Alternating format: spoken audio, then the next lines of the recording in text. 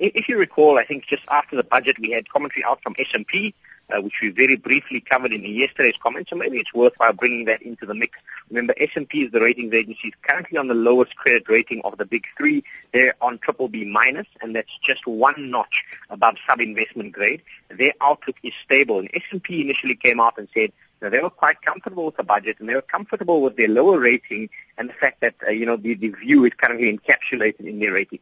Fitch coming out yesterday with their commentary or their assessment of the budget, effectively saying that they believe it also encapsulates the challenges, that the South African economy faces. But a very important nuance here is that Fitch currently sits one notch above S&P, and their outlook is on negative.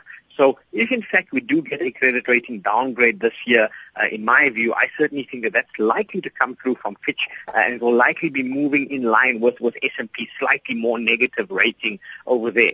If you had a look through the comment, in my view, was fairly critical, effectively, I guess, echoing some of my views that there were some positive elements to the budget, but probably not enough to warrant a higher credit rating at this point in time. And that's certainly what I took away from that Fitch ratings agency's assessment.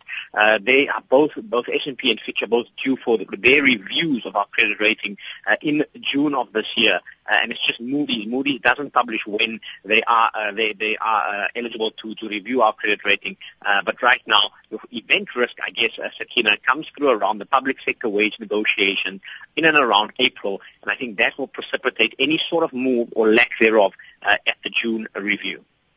And, of course, just tracking the currencies there, Mohammed, and the rand seems to have weakened against the dollar.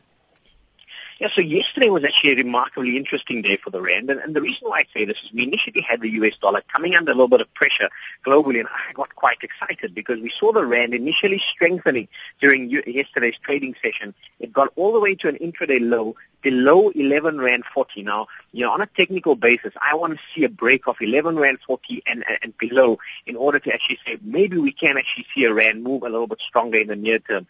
Unfortunately, that wasn't to be had. We saw the rand weaken in the later session, and we're currently trading around the mid 1150s, call it 1155 thereabouts. And that's on the back of a US dollar that has surged overnight. The reason why it's done this is, ironically, we had inflation data out of the US.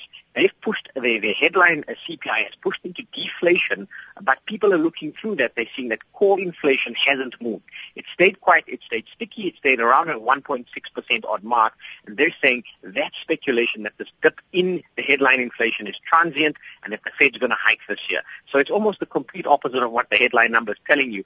As a result, that dollar has strengthened, and unfortunately, we've given back some of those gains that we had made against the greenback in yesterday's session.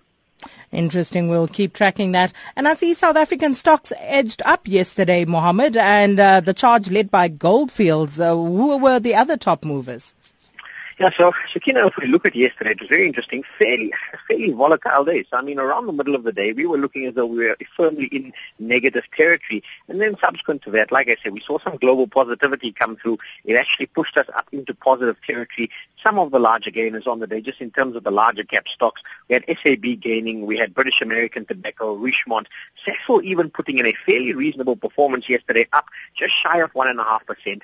That's on the back of an oil price that has actually ticked up a little bit. It's ticked up around 5% over the last two trading sessions, and that's on the back of the fact that the Saudis came out today. In fact, it was yesterday, early yesterday session, saying that they see global demand actually ticking higher, and that's resulted in a little bit of a spike in terms of Brent crude prices. On the downside, though, still we've got ShopRite, we've got Steinholz, we've got BHP Billiton, so a little bit of a mixed bag on the downside there. We also had some results out from Murray and Roberts, and that stock falling around 2%. That construction sector has been hit so hard, so not surprising to see something like that come through. Goldfields also one of the higher performers on the day, up around the 5% odd mark, and that's also because gold had actually ticked up during yesterday's trading session.